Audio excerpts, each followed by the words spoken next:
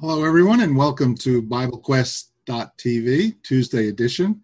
And this is where we have an open discussion on biblical questions where you in the audience can participate. And I want to emphasize that as we discuss your questions and make comments, that we always default to what the Bible has to say on the matter, which means, by the way, that sometimes we may not have a clear biblical answer, which you may see today. If you're watching today through BibleQuest.tv, that means you're using the Zoom app. Therefore, please text us your questions using the Q&A window. You see the Q&A button at the top. Just click on that, and it'll pop up the window. You might want to keep it open and just type in your questions. Our panelists are Stephen from Gettysburg, PA. Hi, Stephen. Hey, Drew. Good to see you. Scott, also from Gettysburg. Hi, Scott. Morning, gentlemen, or afternoon, excuse me. Yeah, good afternoon. And Noah, our webcast engineer, he'll be managing your questions and comments as they come in today. Hi, Noah. Hey, how you doing? Okay. I'm your host, Drew DeGrotto from Holmesdale, Pennsylvania. Welcome, everybody, to the show. And if you're joining us through my Facebook live feed today, please feel free to leave any questions you have or comments in the comments below, and we'll try to get to those as soon as we can in the order they come in. Thanks, everybody, for joining us today. Thank you, Stephen. That's great. And, ask your questions, text them in as you see it happening as we're discussing these things. Hopefully, it'll spark some questions. Stephen, I think our first question today is something to do with Christianity, the only way to heaven. Yeah, so we had a submitted question that is Christianity the only way to heaven? And there are several passages mentioned here that we can look at in just a moment.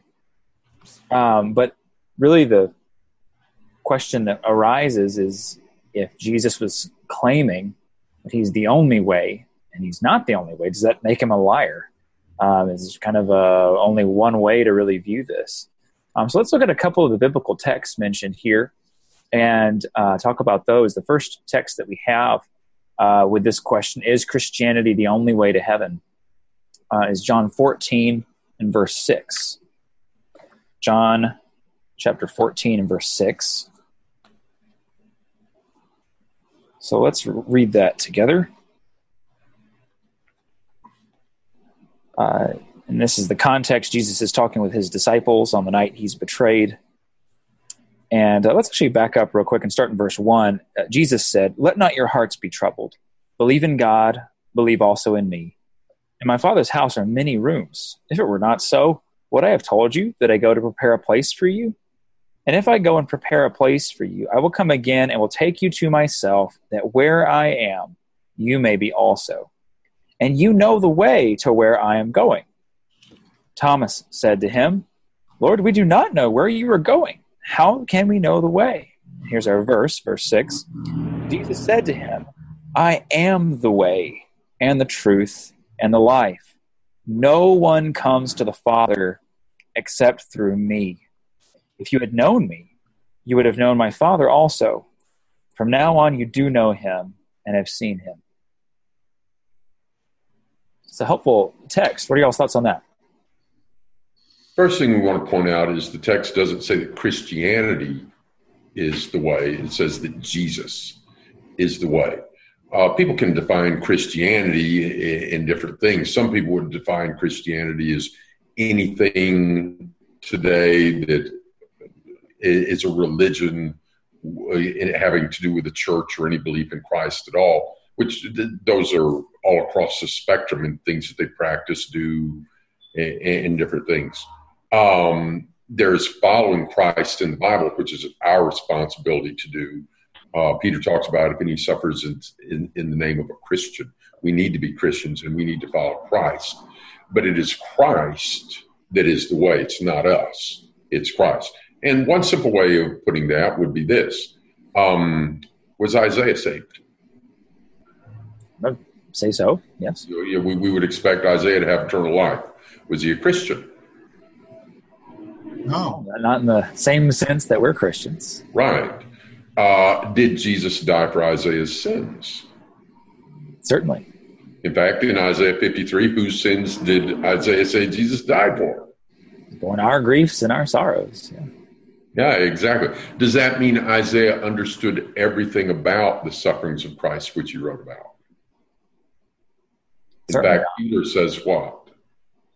That the prophets wondered what time or manner of time they were writing about when they talked about the sufferings of Christ. But there's a passage in Hebrews 9 that points out that Jesus died not just for people under the new covenant, but under the old. Hebrews 9, verse 15, this is in the New Testament, Hebrews chapter 9, verse, what did I say, 15? Yeah. 15. Mm-hmm. For this cause he is a mediator of a new covenant, that is a death having taken place for the redemption of the transgressions that were under the first covenant. They that have been called may receive the promise of the eternal inheritance. This is also addressed in Romans chapter 3. Jesus' blood is for people before the cross and for people after cross. But only after the cross could we be Christians, which helps again to focus on the point that Jesus is saying that he is the way. Yeah. It's not that we are the way. It's not that the church is the way. It's Jesus is the way. The church are those who walk in the way. Hold on a second. But the question that, as it was written, as I was reading in a blog article also about this topic, from my point of view, my opinion is the question is implying a denominational worldview, and that people are looking at Christianity as a denomination of serving God in a particular way, and that it's too. You got to go through that. What's the word I'm looking for? It's too exclusive to say that Christianity is the only way to God.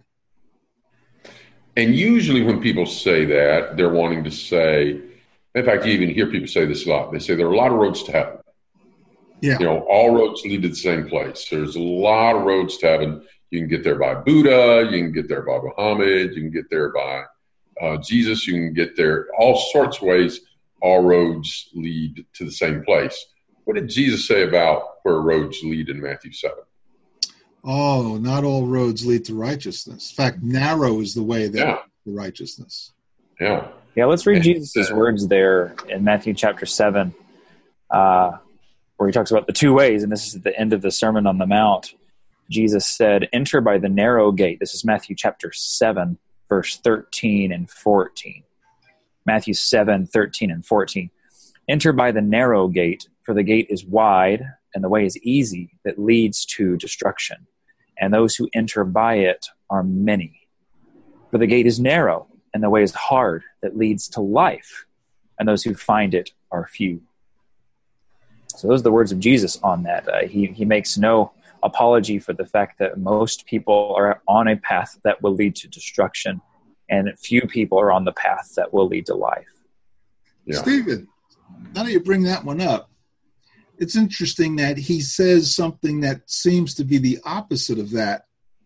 No? And starting in verse 7, ask and it will be given to you, seek and you will find, knock and it will be open to you. For everyone who asks receives, and who seeks finds, and to the one who knocks it will be opened.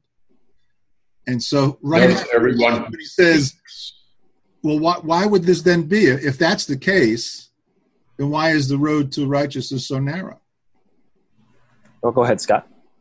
Notice that it said those who seek will find. Exactly. Let's go back to what the prophet said to, I believe, King Asa. 2 Chronicles 15, I believe. Yeah. Spirit of God came upon Azariah. I'm in the Old Testament now. This is 2 Chronicles chapter 15, verse 1. So we're trying to do a better job here on the webcast of citing our scriptures and getting them out there. So 2 Chronicles 15, verse 1 beginning. The Spirit of God came upon Azariah, the son of Oded, and he went to meet Asa, and he said to him, hear ye me, Asa, and all Judah and Benjamin. Jehovah is with you while you are with him. And if you seek him, he will be found of you. But if you forsake him, he will forsake you. And I believe, is it in Jeremiah where it talks about if you diligently seek me? Yeah, I was actually just about to go to that verse. It's Jeremiah 29. The kind of famous verse that you see printed everywhere is Jeremiah 29:11. I know the plans I have for you, which in the context is talking about plans for the nation of Israel to go through captivity and then to come out of captivity. But it's right after that this principle, I think, is true for all seekers of God. Jeremiah chapter 29, beginning in verse 12. Jeremiah 29:12. Then you will call upon me and come and pray to me, and I will hear you. You will seek me and find me when you seek me with all your heart. And so the Lord is very specific in saying, this is not just a half-hearted seeking. This is not a lip service thing. And of course, Jesus will say in that same context of the Sermon on the Mount, why many will say to me, Lord, Lord, didn't we do these things in your name? And he says, I never knew you. So it's not just a seeking in the general sense of, oh, I'm a Christian, I go to a church somewhere, but a devotion to Jesus and his ways. I think that's what's implied when he talks about the narrow road, the broad road. The narrow road are those who are serious about it, who are seeking the Lord with all their heart. And in fact, don't we have a passage in the New Testament that talks about God letting people believe a lie if they don't have a love for the truth? Let's look at Thessalonians. So this is in 2 Thessalonians chapter 2. And it says here in verse 10, it talks about the deceit of unrighteousness for those that perish because they received not a love of the truth, that they might be saved. For this cause God sends them a working of error, that they should believe a lie, that they all might be judged who believed not the truth, but had pleasure in unrighteousness. So one of the things that can come to play is when, well, let me put it this way. We can approach the Bible, and when we look at the Word of God and it doesn't fit what we want to think or do, we can do a couple of things. We can change ourselves to fit the Lord's Word. That's called humbling. That's called humbling yourself. Yes, that requires humbleness and obedience and following and discipleship. But there's another popular method.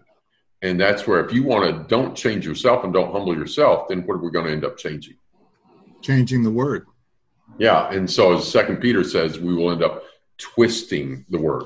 And if we want the word twisted, is it pretty easy to find teachers who will tickle our ears? Mm-hmm.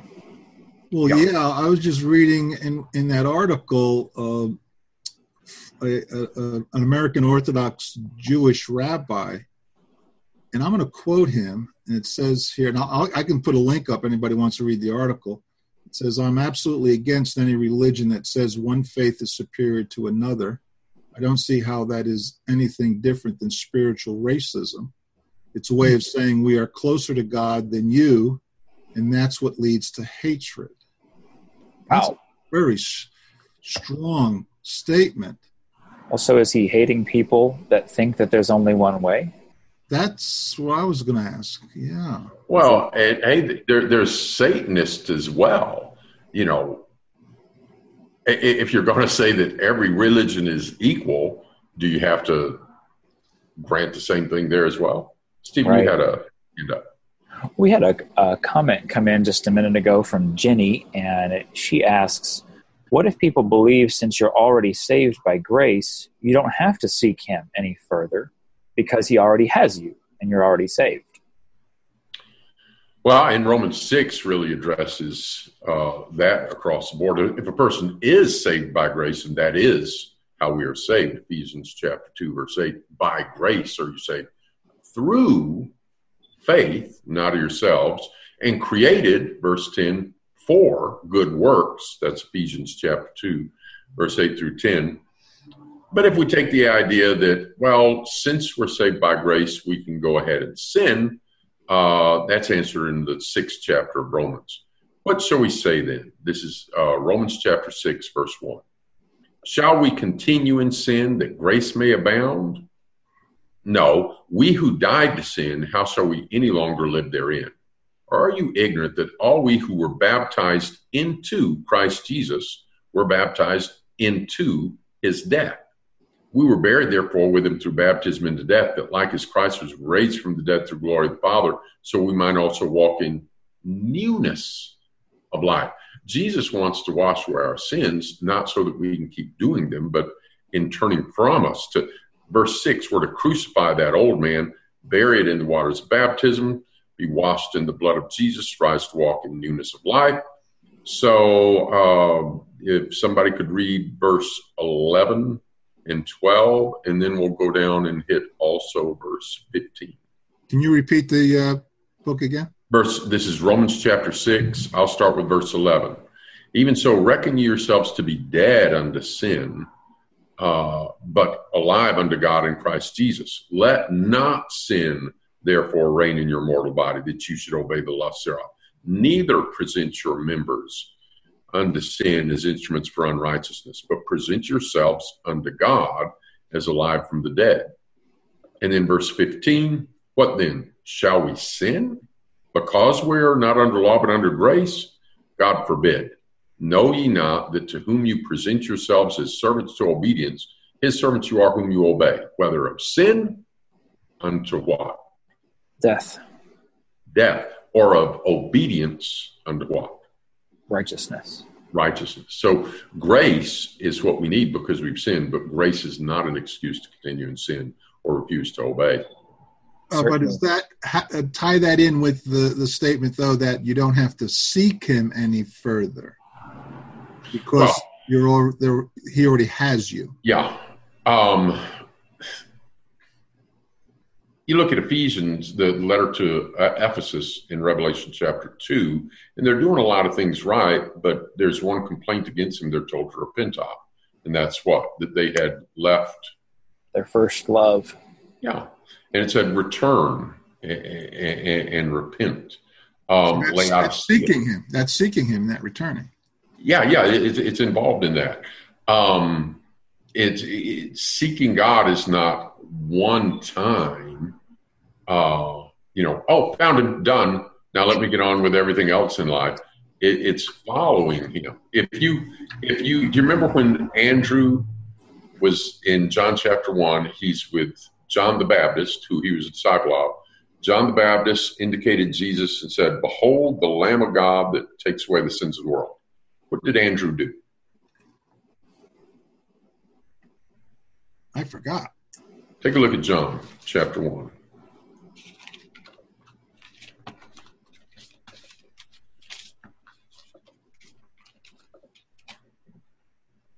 Again on the morrow, John was standing. I'm in verse 5. Two of the disciples.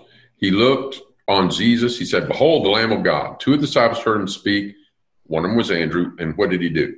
What verse you would? Because when you said the verse, it was garbled. Oh, we're now in verse 37. John 1, verse 37. When the two disciples heard John say that was the Lamb of God, what did they do? They followed Jesus. Yeah, they followed him. Did they take a couple of steps, say, "There, I followed him, I'm done"? No, they kept following him. Continued following him. Yeah. And with this language of seeking, I think it's also notable in the Old Testament with David, described as a man after God's own heart in Psalm 27 and verse 8. David, right? So we would describe David as a man who's close to God already, but he says of God, he says, "You have said, seek my face. My heart says to you, your face, Lord, do I seek." Oh, yeah, continual thing. Very good. It's a continual thing. David didn't just say, "Oh, I'm close to God. I'm good." He continually sought the Lord, sought his face. And that's an ongoing action. Well, there are a couple of other scriptures as we think about just the claim that Jesus made that he is the only way, and the claim that really is made in biblical Christianity, using that term specifically, just talking about people who are following Christ. If you look at Ephesians chapter 4, for instance, there's some statements made there Actually, before we get to that one, let's look at Acts chapter 4 and verse 12. Peter and John are brought before the Jewish council in this context, and they take the opportunity to talk to them. And Acts chapter 4, starting in verse 11, talking to the Jews, they say, "This Jesus is the stone that was rejected by you, the builders, which has become the cornerstone. And there is salvation in no one else. For there is no other name under heaven given among men by which we must be saved." So Peter and John make no apologies in talking to the Jews and saying that there's no other way. There's no other name you can call on and be saved other than the name of Jesus. And that is not popular in our culture. Our culture is, of course, there's a lot of value in these things in a lot of ways, but like equality, tolerance, things like that. Nothing's wrong. Everybody's fine. Everything's okay. And so to make an exclusive claim really goes against the grain of a lot of people. But let's think about this claim. If you say, "Oh, that would be to say that Jesus was better than Muhammad, that he was better than Moses," which is kind of the part of Hebrews, that he was better than Buddha, et cetera, that would, is what the writer said, spiritual racism, I think was the phrase you used a minute ago. Yeah. Well, let's look at some facts. When Buddha died, they buried him, and then what happened? He stayed that way. Yeah. When Muhammad died, they buried him, and then what happened? Same thing. He stayed dead. Yeah. Moses died, was buried, stayed dead. Jesus died 3 days later. The tomb was empty. Yeah, that's a difference. That's not the same. One of these things is not like the other. Only Jesus is the one who the Word was in the beginning, was with God, was God, and the Word became flesh and dwelt among us. Only Jesus died on the cross for our sins. Only Jesus then rose from the dead and ascended to the right hand of God. So if you're looking at the realities of what happened, Muhammad never claimed to and never did die for our sins. Buddha never claimed to, it never did rise from the dead and overcome. Now, they believe in reincarnation for everybody, but that's something different. That's not a resurrection. And really, it doesn't make sense as we're talking about like reality and truth, which really religion is more than just worship. It's a worldview. We're looking at how do we view how we got here, where we're going. And to make the statement that all truth is relative, which is really what it boils down to when we try to say, well, no religion is better than another because they claim different truths, different worldviews. And just step back and say, no, all equal value. Well, is that statement of equal value? All truth is relative. Well, is that true? Is that true today? Right. Is that true? And it's a self-defeating argument when you try to back up and say that every opinion of every kind is equal. Now, there's some limited scenarios in which we could say on this particular topic or on this other thing, well, there's different ways to do it. But when you talk about the facts of truth, which is really what religions claim to have, everyone has their worldview, their claim to truth. If you just throw up your arms and say, oh, they're all good, you can't do that. That doesn't work. Logically, philosophically, you can't defend that position that all truth is relative. And it just gets into ridiculousness. For instance, let's go back to this, that all religions are equal. So, Molech, or who's some Molech?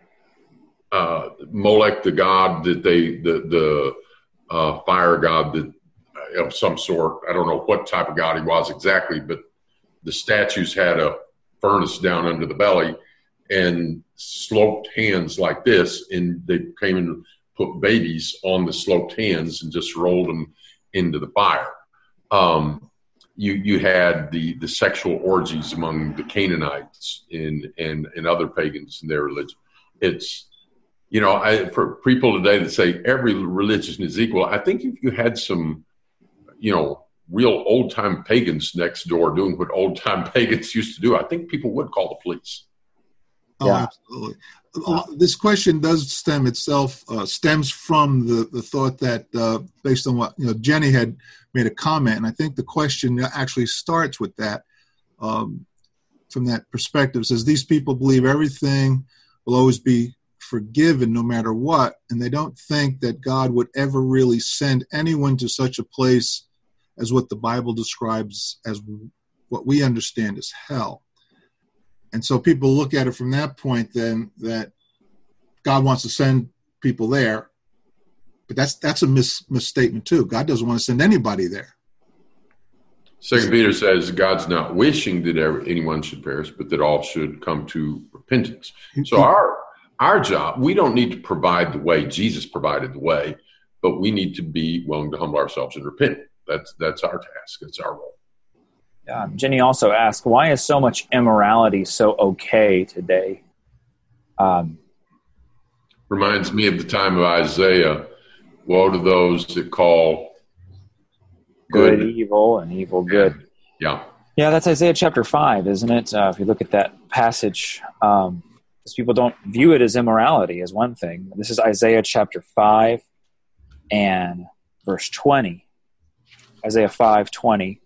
Woe to those who call evil good and good evil, who put darkness for light and light for darkness, who put bitter for sweet and sweet for bitter. And, we might include in that verse 21, the very next verse, it says, woe to those who are wise in their own eyes and shrewd in their own sight. But that's really, verse 21 leads to verse 20.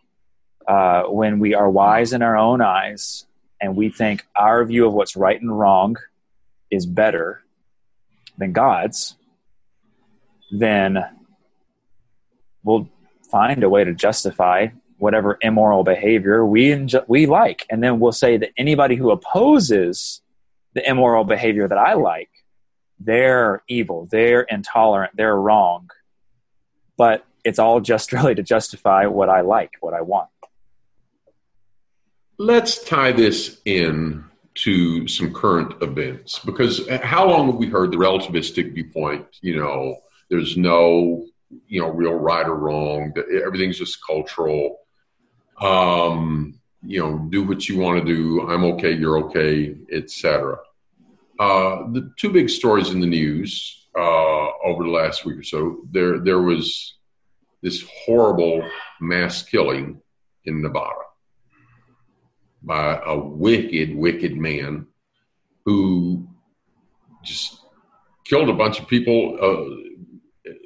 And we don't even know if he had some twisted reason or what it might be. And then there's the Harvey Weinstein story, and about his depravity and abuse of his power and assaults and stuff. And most people are admitting that behavior is wrong. Well, what makes it wrong? There are things that are wrong. And in our culture, we have gotten where we accept more and more and more. But this past week, a couple of things have come out that society is being reminded, there are some things that are wrong. People are wicked. People are sinful. They do wicked and sinful things. And we can either look to God's word, walk in his ways, repent, and appreciate the blood of Jesus Christ and being forgiven, or we can continue and get more and more depraved. And as people get more and more depraved, they want to justify what they're doing. Steve. And really, this leads into one of the open questions that we wanted to pose to our audience this week. And that is specifically, we're wanting to hear from people who would say that they're an atheist, they don't believe in God or an objective source of morality. And the question we want to pose to those who would hold that position is, how do you define morality? Can you tell if something is moral behavior or immoral behavior? On what basis would you make a distinction between those two things? Because almost everyone would believe that you draw the line somewhere. But the question becomes, well, what's the standard? How do we distinguish between what's moral and immoral? Those who are coming from a Christian worldview, a biblical worldview, say, well, what God has shown us in his word shows us what is moral and what is immoral. God gets to call the shots. He created us. He made us. He put us here. But when we get outside of that, as more and more of our culture is doing, are trying to reject that kind of a worldview, where does that leave us? And so we want to pose that question to the audience and ask, if you are someone who is an atheist, or perhaps you're listening and you have some friends who are atheist or perhaps agnostic, is just to ask and say, what is the source of morality? How do you define morality and define things that are right and wrong? Because this has real implications for our culture, for our families, for our schools, how we decide what's right and wrong. And is there a basis for that? Cassandra just wrote in, and I was thinking about this too, because this is the answer I've heard. I've often heard the line is, when it harms others. And that's an important distinction. But then let's ask some questions. Well, how do you define harm? And let me give two illustrations to illustrate that. Let's take this producer who is using his position in Hollywood, in access to films and Oscars and different things, to pressure and manipulate women into accepting his perverted advances and such. Some opposed him and went to the police. Some caved and went along because they wanted to further their careers and stuff. People reacted in a variety of different ways. But for the ones who were pressured by him and then felt, well, I don't want to lose my position in the film industry, I don't want to miss out on a film, and so went along, that didn't mean they weren't being harmed, but you'd say, well, but they didn't want that to happen. But at one level, what they're doing is some of them, there's a article just out today detailing some of this. Some of them were, in essence, agreeing to something that they didn't want to get something else they did want, which is what a prostitute does, by the way. Not that all these women were. And kudos, for example, the woman who immediately went to the police. I really respect that. But if you take a physical labor job and you're going to dig ditches all day, is it going to hurt? Yeah. Yeah. At the end of the day, your back is going to what? Be sore. Yeah, you're going to look forward to hearing, done, we can go. And you're going to go, oh, good. And you're going to lie down on the couch, get a glass of iced tea, because that hurt. Well, why were you willing to be hurt? Because you were paying money. Yeah, right. Honest transaction. I'm willing to go through the hurt and discomfort of this to get that money. That's honest and noble and worthy. Prostitution involves hurt, but it's not noble and worthy. So there's just simply saying whether or not it harms somebody isn't necessarily the whole picture. Well, that statement leads into the question, though, why is it not noble? Where does morality come from if it's not coming from God? Yeah, and who gets to decide if it's right or wrong? And if I decide, let's say Drew has a bunch of money and he's counting it on his table, and Drew doesn't know how much money he made today, but the cash is all there, and he steps over to get a cup of coffee, so I slip, a few 50s in my pocket. Does Drew ever know it was missing? Not if I didn't know it was there to begin with. He didn't know it was there to begin with. So I'm going to say, well, he doesn't know won't hurt him. Yeah. What? Well, but no, that's still stealing. Thou shalt not steal. It's still stealing. But even people that we're posing the question to would agree that that's wrong. Some would, and I think some maybe wouldn't. Okay, but some would. Most would. But most would agree that is wrong. And so I think it's an open question that we can't answer today, nor do we have the capability to answer it. But we do want to have a sincere, honest discussion on that. Where Where does morality come from? Bottom line. Yeah. Yeah. And a lot of people would say, if you have a whole lot of money, more than you need, and I don't have a whole lot of money, I'm entitled to it. And therefore the That's person enough. with, and it comes becoming a standard that the person with that money is acting immorally if they don't give it to you. Yeah. Yeah. And I got a right to take it. Stephen? Some people's mind. We've got a comment come in from Holly who says, this reminds me of the verse where Paul talks about our conscience being seared. And that verse is in 1 Timothy chapter 4, verse 2. 1 Timothy 4, verse 2. We'll start in verse 1. It says, now the Spirit expressly says that in later times some will depart from the faith by devoting themselves to deceitful spirits and teachings of demons through the insincerity of liars whose consciences are seared. And he goes on to talk about some other specifics of the false teaching that was going on. But generally, that has to happen for all false teaching to really hold and to really reject morality and to redefine some things. But we got to, many times, redirect our conscience. Our conscience, I've heard it said that it's like an alarm clock. It's helpful when it goes off, but it has to be set right. You have to set your conscience on what's right. And if you sear your conscience, it's not going to feel wrong to you. Sorry, Stephen. Scott, did you have something?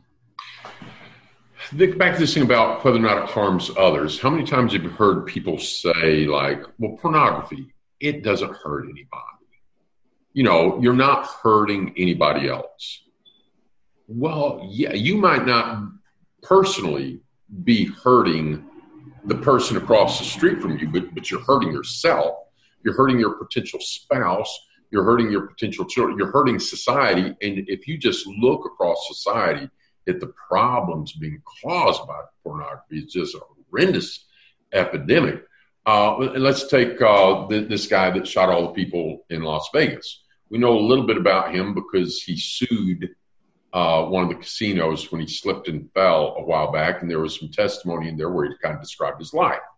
And he said, I don't do sun. He would sleep all day, go to the casino, through the night, and just sometimes 7 days a week, just all day, just gambling, drinking, prostitutes, gambling, drinking, prostitutes, and a lot of people would have said, if somebody would have objected to that lifestyle, somebody said, he's not hurting anybody. He wasn't. I think that's a pretty worthless, immoral lifestyle to begin with. And we talked about searing consciences.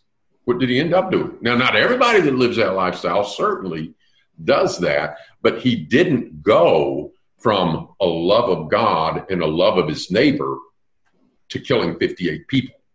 He went from a life of selfish indulgence to more depraved sin.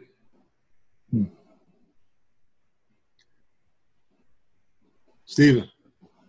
Yeah, it's just scary to think about what happens when we reject God's standards. I know Romans chapter 1 talks about, really, it's a picture of what happens when we turn away from God. And there's over and over in that chapter, it says God gave them up to these things. And that's one of the scariest things that can happen, is when God just lets us follow our own impulses. And again, there would be those who say, oh, it's not hurting anybody. Well, when we just follow what we think is good and what we think is right or feels good, it results in terrible, terrible things. Now, here's an interesting comment. I imagine secular morality is driven by something similar to an ever-changing social contract, driven by the majority on a regional level. And I'm not sure that's what people would say, but I think that's how it kind of works, thinking about examples such as the LGBTQ rights. One thing I would say on that is, in some cases, it may be the majority on some of these viewpoints, but I think much of this ever-changing social contract is driven by the loudest and most aggressive. Interesting. You've got certain segments in our culture which are absolutely determined to promote their agenda. And they are the loudest, and they are the most aggressive, and they are taking the opportunities to push and push. And a lot of people, they're like tall grass in the wind. And if it's blowing this way, that's where they're at. If it's blowing that way, that's where they're at. And this rather small number of people sometimes are just absolutely pushing and promoting their agenda. And as disciples of Christ, sometimes we're perhaps too passive and not aggressive enough. I'm not saying that we should be hostile and mean and ugly, but we don't need to become this. The Lord has given us an agenda. We're to be a light to the world. We can't change the world, but it's our job to be a light and see what they want to do about it.